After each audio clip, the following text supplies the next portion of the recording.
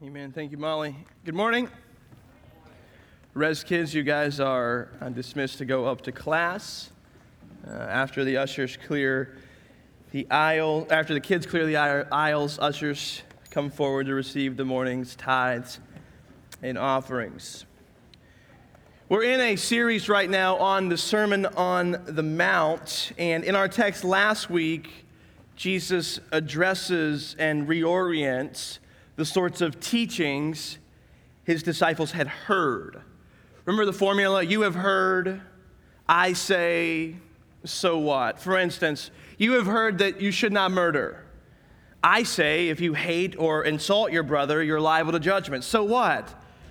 So be peacekeepers, be peacemakers, settle conflict. Don't hate your brother. Don't incubate bitterness in your heart.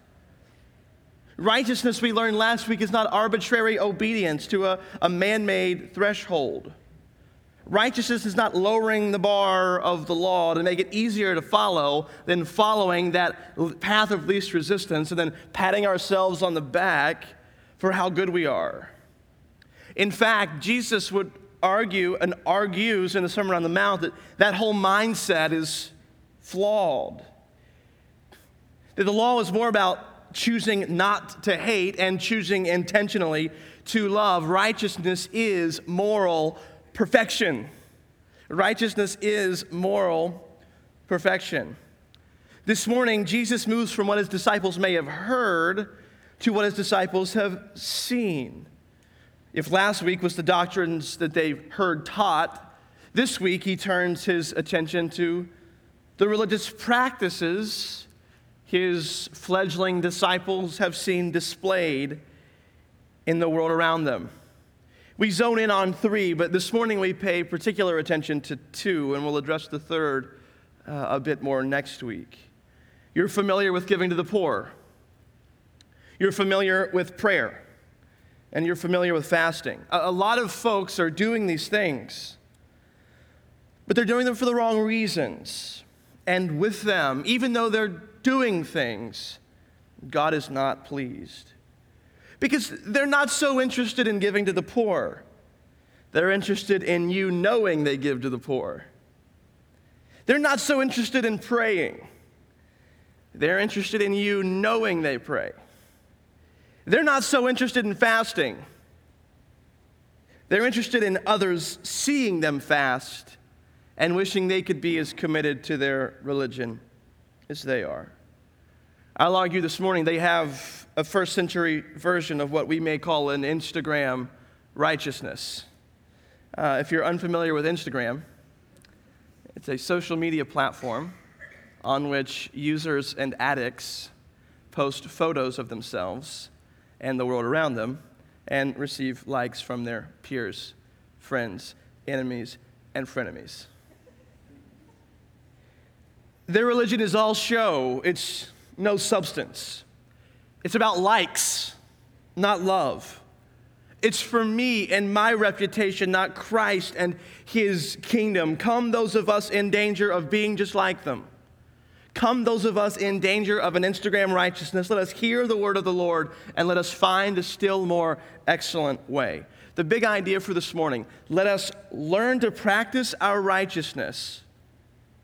Do the stuff of religion, right? Pray, fast, give, etc., etc. Let us learn to practice our righteousness in a way that treasures God above all things and trusts God in all things.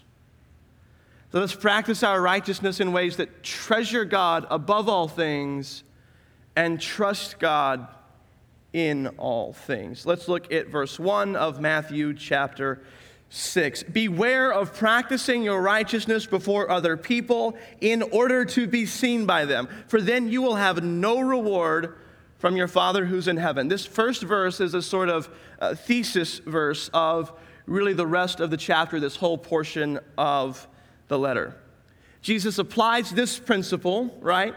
Beware of practicing your righteousness before other people in order to be seen by them, for then you will have no reward from your Father in heaven. He applies it to giving to the poor, giving to the needy, to praying, and to fasting.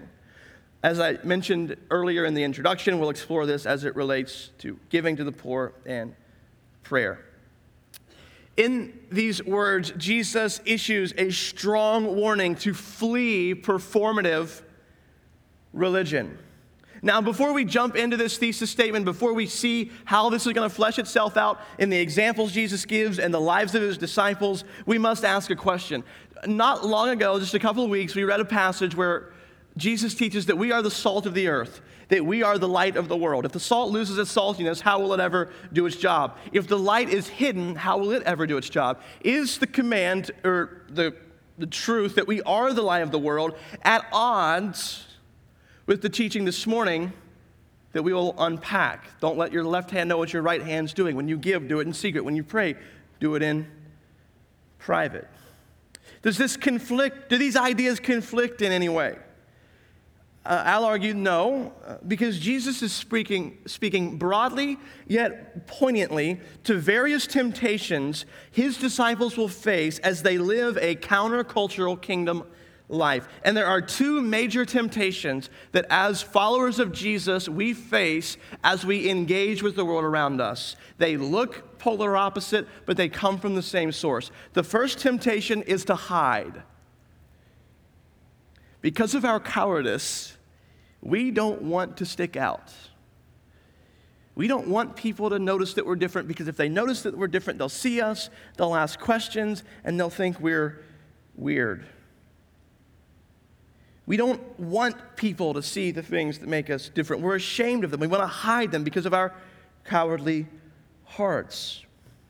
But how will others come to know why we're different if they don't even know that we're different? Our faith is private and personal in some respects, but it is lived out publicly. The first temptation we face as Christians is to hide and cluster ourselves off from the world. The second temptation is to perform. Because of our vanity, we want people to like us, right? Because of our cowardice, we don't want people to see us. But because of our vanity, we want people to see us and like us. We want others to see that we are different because we want them to think more highly of us, that we are more moral, that we are more righteous, that we are more ethical, that we are in some ways better than someone else. The problem here is self-evident. In this scheme, we become the show. It's not about others seeing our good works and glorifying God. It's about us doing good works so that others will see our good works, so that they may see that we, in some ways, are good. These temptations seem different. One is to hide and one is to perform. One flees the stage and the other sprints to the stage. But what brings them together? They share a common source: pride. Pride. Because the person who flees and the person who runs, the person who hides and the person who performs, are both thinking about who? Themselves.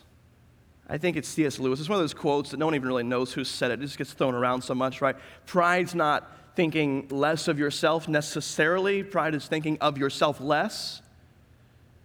So Jesus is speaking to these motives, these temptations that lie in sinful human hearts. Here's a tool to help you navigate this. It was helpful for me in preparation. When you think about living out your faith, when public, right? When private? Show when tempted to hide, and hide when tempted to show.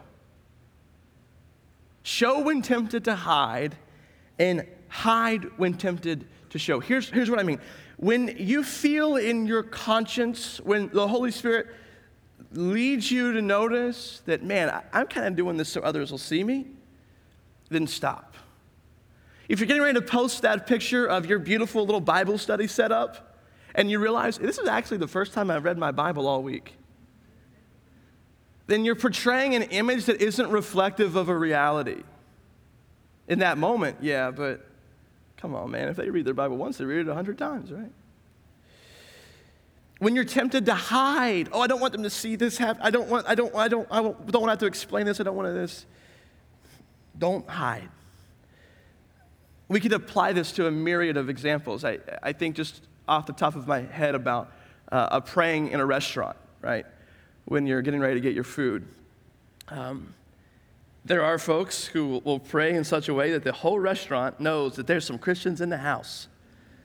You know what I'm saying? It's loud and it's long, and it's like, bro, God, like the food is blessed, and there's only so much God can do with his Big Mac to bless it for your body, you know? But then there's the others who are like, oh my gosh, if someone sees me praying, that will be so humiliating, so embarrassing. To the person who wants the whole world to see them, man, tone it down a little bit. Like, are you praying, or has the performance become the point here? But to the person that's hiding it is, maybe your praying is the encouragement that someone else needs. We want to draw hard lines in the sand. We want to make black and white answers when reality is not like that. When you're tempted to show off, slow down. When you're tempted to hide, maybe speed up. Walk in that perfect balance of private and public. Walk like Jesus. Jesus treasured his Father above all things. Jesus trusted his Father in all things. We're able to strike this balance well, I'll argue, when we treasure God above all things and when we trust God in all things. Let's look at verse 2. Let's work out that thesis. Let's work out that principle. Thus, when you give to the needy, sound no trumpet before you, as the hypocrites do in the synagogues and on the streets, that they may be praised by others. Truly I say to you, they have received their reward. But when you give to the needy, do not let your left hand know what your right hand's doing, so that your giving may be in secret. And your Father, who sees in secret, will reward you. The first thing I want us to notice just about the lay of the land here is when you give to the needy. Again, Jesus is not upending religion itself per se. Some of that language is unhelpful. He is upending religion's aim and religion's heart. The practice of giving to the needy, the practice of repeatedly giving to the needy, the practice of setting up ways by which you give to the synagogue and the synagogue disperses to the needy is not wrong. In fact, it's good and mandated in the law. Following Jesus is not freedom from these sorts of religious practices. It's redemption of these sort of religious practices. Jesus is teaching his disciples, you've seen these guys that go and give to the needy, they sound these trumpets. Like, don't stop giving to the needy. But start asking why you're giving to the needy, and be very, very wary of how you're giving to the needy. Don't be like those hypocrites that you've seen. You guys know the types. They give so that they may be seen and praised by others. When you give to the needy, do not let your left hand even know what your right hand is doing, so that your giving may be in secret. That word praised, as the hypocrites do in the streets and the synagogues, that they may be praised, is doxazo, and it's the same word that is used back when we're talking about the city on a hill that can't be hidden, that they may see your good works, and doxazo is praise your Father in heaven. That same word is used intentionally. It highlights the grotesque reversal of outcomes. The hypocrites aren't giving to praise God, they're giving that they may be praised. It's never a good idea to seek God's glory for ourselves. Get this, the hypocrite puts himself in the place of worship instead of the posture of worship. The hypocrite puts himself in the place of worship instead of the posture of worship. Why has he done that? Because he's his own treasure. Jesus will go on to teach in this sermon that where your treasure is, there your heart will be also. The hypocrite puts himself in a position of glory, or a position to receive worship, rather than a posture to give worship, because he is his own treasure of greatest price. His heart is fixed on himself. He treasures his own glory more than God's glory. So everything the hypocrite does is not to give glory to God, it's to give glory to that which they treasure most, which is what? Themselves. So if you're a hypocrite and you are in the place of worship, so everything you do is supposed to somehow show how good you are, how holy you are, how powerful you are, how smart you are, then the last thing you would ever do is anything in secret. Like, why would a hypocrite who wants others to see how generous he is, why would they ever give in secret? That defeats their whole purpose of giving. The hypocrite has no value in giving to a poor person that the world will never know about, because that doesn't lead to the praise of that which they value most. If I don't get credit, the hypocrite would say, why do I give? Now, that heart might seem distant to some of you, but I would argue that heart is very near all of us. If I don't get credit, why would I serve? If no one knows, why would I do anything, right? I think we're more conditioned to seek praise than we think we are. Yeah, you might get a lot of praise, but Jesus teaches all that praise you get, that's all you're going to get. When you give in secret, though, something more profound is happening. When you give in secret, your Father sees in secret, and He'll reward you. I don't know what that reward is, but I guarantee that my God gives better gifts than anybody else. I know it's better, and it's way better, and it's more lasting, and it's more abiding than 100 likes and a few pats on the back. When you treasure God, your religion is for God. And it doesn't matter who sees it or who doesn't see it. You don't need the validation of other people. When you're resting in the affirmation of God the Father, I don't need someone else to think I'm awesome when I know how deeply and sincerely loved I am by the God of the universe. No one out there has anything to give us better than what we receive from God Himself. Treasure Christ more than yourself, and you'll obey Christ when there is no praise. Treasure Christ more than yourself, and you'll obey Christ even when there is no praise. Treasure Christ and trust Christ in the way you give to the needy. Verse 5, and when you pray, you must not be like the hypocrites, for they love to stand and pray in the synagogues and at the street corners, that they may be seen by others. Truly I say to you, they have received their reward. But when you pray, go into your rooms and shut the door and pray to your Father who's in secret. And your Father who sees in secret will reward you. Again, Jesus is assuming the continuation of a religious practice.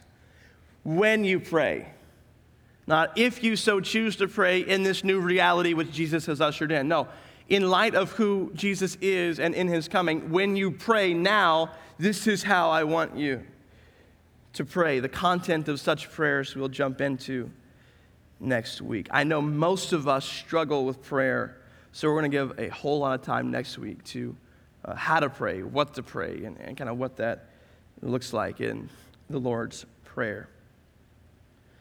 The hypocrites have done with prayer what they've done with giving. They've made it another means to receive praise for themselves.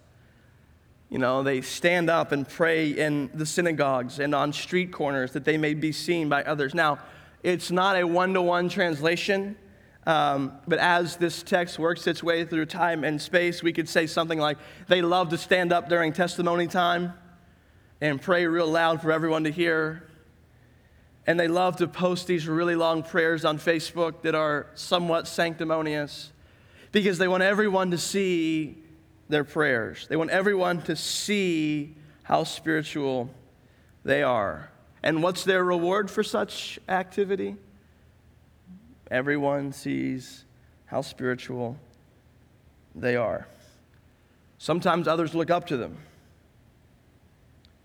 Sometimes others come to their church. Sometimes others will buy their books. Sometimes others will come to their conferences, but that's it.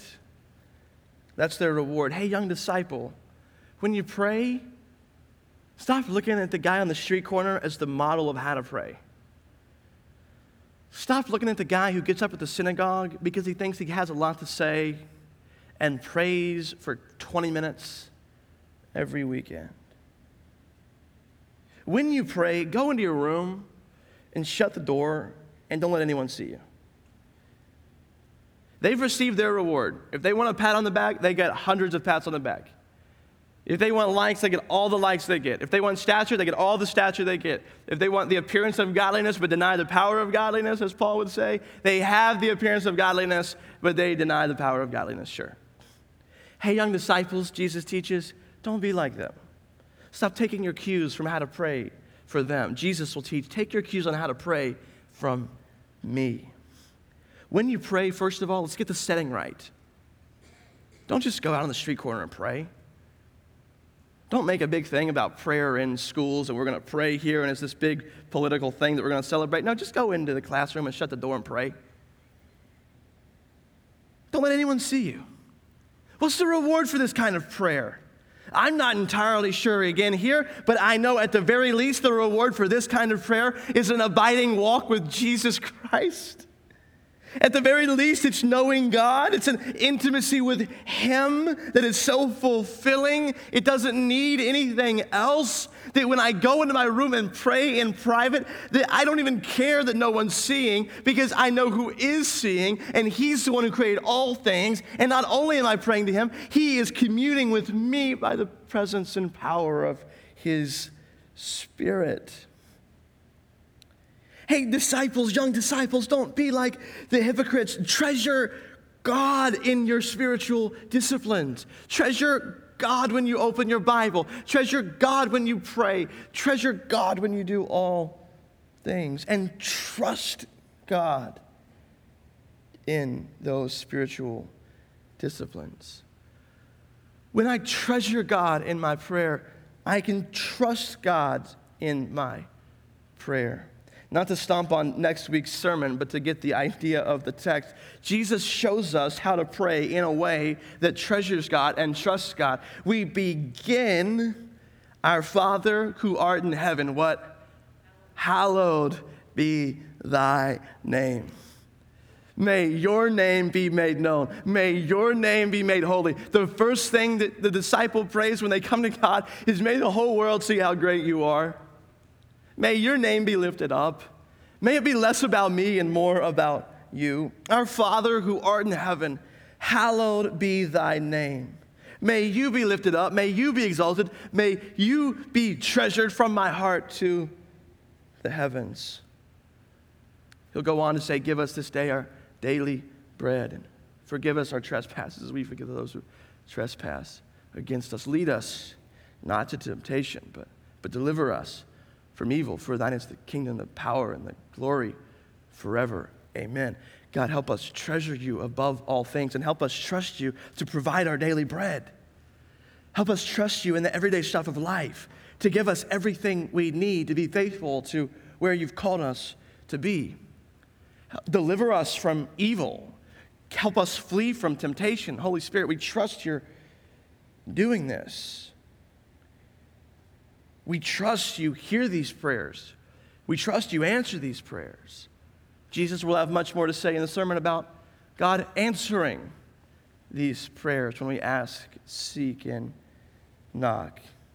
We trust that these private prayers are more powerful than sanctimonious public prayers. We trust that these prayers in private places will move the hand that guides the world. I love the language in the old King James from James 5:16. The effectual, fervent prayer of a righteous man availeth much. The effectual, fervent prayer of a righteous man availeth much. The Pharisee, the hypocrite, has to pray so all can see because that's what their religion is about. But the disciple of Jesus is free to pray when no one sees and no one knows, because our religion is all about treasuring God and trusting God and seeking God's kingdom here on earth. Healthy spiritual disciplines flow from hearts that treasure and trust God. Healthy spiritual disciplines flow from hearts that treasure and trust God. As we make our way to a conclusion, go ahead and tell some of the Res kids to come down for the Lord's Supper, the ones that take part. Nathan, Ryan, whoever's on the keys, come on. It's actually Ryan. And by the way, I wanted to just give Ryan a shout out because I'm over there kind of getting ready for the Apostles' Creed, and Ryan's at the keys playing the guitar. I'm like, my goodness, that'd be like trying to preach and do something here. I was just so impressed. He got the keys and the guitar, and I was like, I could never do that. So good job, Ryan. Bring it back in. That's more for me than you. Jesus is not interested in how spiritual other people think you are. Jesus is interested in who you really are. The hypocrite puts himself in a position of worship to receive praise, to receive glory, to receive honor.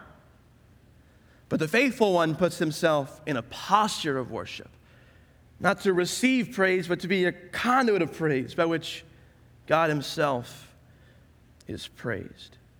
A question for your reflection in a moment. Do I want others to praise me, or do I want others to praise God? Now, you'll answer that how you've been conditioned by countless hours in church to answer that. But I challenge you to ask it anew in a fresh way, asking the Holy Spirit to give you some clarity on that questions. Because I've picked up on a trend. In a society like ours, we still somewhat are here in the Kanawha Valley. In societies with a lot of social pressure to look a certain way, many folks will come to church to sort of get that thing, that image that they know they need to put out there. They'll come to church looking for a place that their kids like, that they can tolerate for an hour and 10 minutes, that will help them build an image of health and an image of wholeness. Sometimes people can come to church looking to just get our lives together so that our parents will be proud of us, so that our kids will be raised with a moral structure, so that other people will think I'm a good guy. We're joking ourselves if we don't think there are many folks who come to church because they'll get business out of it, or votes out of it, or attention out of it, or friends out of it, whatever you may be. So some folks will come to church looking to get their life together so that their so-and-so will finally think they've made something of themselves. I hate to break it to you. This is partially true. When you come to Jesus, he starts putting the pieces together, and health and wholeness come. But I hate to break this part of it to you. When you come to church, our job isn't simply to help you get your life together, though we'll do that. Our job is to help you get your life together and give it away. Our job is to help you get your life together and lay it down at the foot of Jesus. Together we point each other to the one who's worthy of all praise. We do religious things like giving, praying, fasting, not because we are good or to build an image, but because he is good. And these things help us know that. Our religion is not the means by which we build lives that are more Instagrammable, that are more Facebookable. Our religion is the means by which we learn together to treasure Christ above all things and to trust Christ in all things. The point is not me and my image. The point is Christ and his kingdom. This is a better way to live. Because when we treasure Christ and when we trust Christ, we are free. We are free to be anonymous. We are free to not be seen. We are free to not be appreciated by other people. We are free to serve, free to give, free to die for the cause of Christ and his kingdom. Why? Because our Father sees us when no one else does. He loves us like no one else does. And he can reward us in a way that no one else can. Are you or am I falling victim to an Instagram righteousness that gives the appearance of godliness but lacks the power thereof? A diagnostic question, because you're not going to be like, yes, I'm falling right into that trap. Well, some of you may. But ask, how am I faithful to God in ways that no one else will ever know? I'm not saying that you should not talk about your Bible. I'm not saying, we're speaking directly to the temptation this morning to perform. So my question is, how am I faithful to God? How am I living out my religion in ways that no one else sees? Because if I start to think about my life and I'm never doing any religious activity that's not for someone to see, then I have to ask where my heart is. I have to ask where my treasure is. Am I the spectator and spectacle, consumed with my performative identity and judging the performance I see around me? Here's an example from my life, just so I can be transparent and as the shepherd us to think about these things. I deeply care about global missions.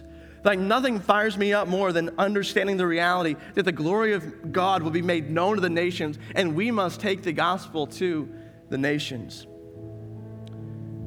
One of our distinctives here at Resurrection, our fifth distinctive, is that we help take the gospel to the nations. We pray, we give, we go on short-term trips to assist our long-term partners and indigenous partners.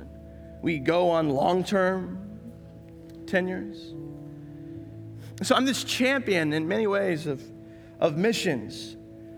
But I have set up on my phone the prayer app that I announced several months ago that our partners in India use to sort of help us pray through villages. And it's set to go off at 10:15, right? So I'm not a morning person, so by then hopefully I'm up for a little bit and I'm seeing straight and I've had some coffee and I'm kind of, but I'm not yet, my mornings are usually slow. I have scheduled meetings in the mornings and not much, and then I have lunch and then et cetera. And so I kind of scheduled at a time where I'd be up, but I wouldn't be too busy yet, to remind me at 10:15 to pray. And all I gotta do is click pray, and it'll give a little scripture, ready, set, go, and I'll hit it, and it'll say, pray for XYZ village in Betul subdistrict of this state, Madhya Pradesh, India. So I'll pray that then for a minute and stop. And I just realized that I had snoozed it every day for a week or two. So I cared about the gospel going to the nations when I'm up here. But when push came to shove and I had an opportunity that no one else would see, that no one else would know, I chose, instead of hitting pray, hitting ignore. And I don't share that so, you think a certain type of way about me. I share that at risk of you thinking a certain type of way about me. But I share that to let you know that performative righteousness is a danger for every single one of us. That every day is a battle. I'm going to choose to be who I am, not who others want me to be. Now, I slipped up. That was wrong. That was hypocritical. But here's the beautiful truth of the gospel. God didn't beat me over the head about it. Instead of beating me over the head about it, God wraps me in grace about it. And then when you get that notification the next day, you hit pray. And when you pray, you're talking to God in private. And that God in private isn't holding against you the sins that you made in private yesterday. He is faithful to forgive us when we confess our sins, and He welcomes us back with open arms. God wraps us in his grace who have the propensity to perform. He says, come, sinner, come. You don't have to perform anymore. Church, this morning, Jesus offers you and me something far greater than Instagram righteousness. Through his blood, the Father calls us. Through the blood of Jesus, the Father calls us to himself with our broken and or carefully crafted image. In your complete obscurity and in your failed dreams, God calls you to himself to embrace a religion and a religious life that treasures him above anything and trusts him in everything. I'm going to pray for us and give us a moment of reflection before we come to the Lord's table. Father, it's praying in public is interesting after such a self-examination in these passages of Scripture.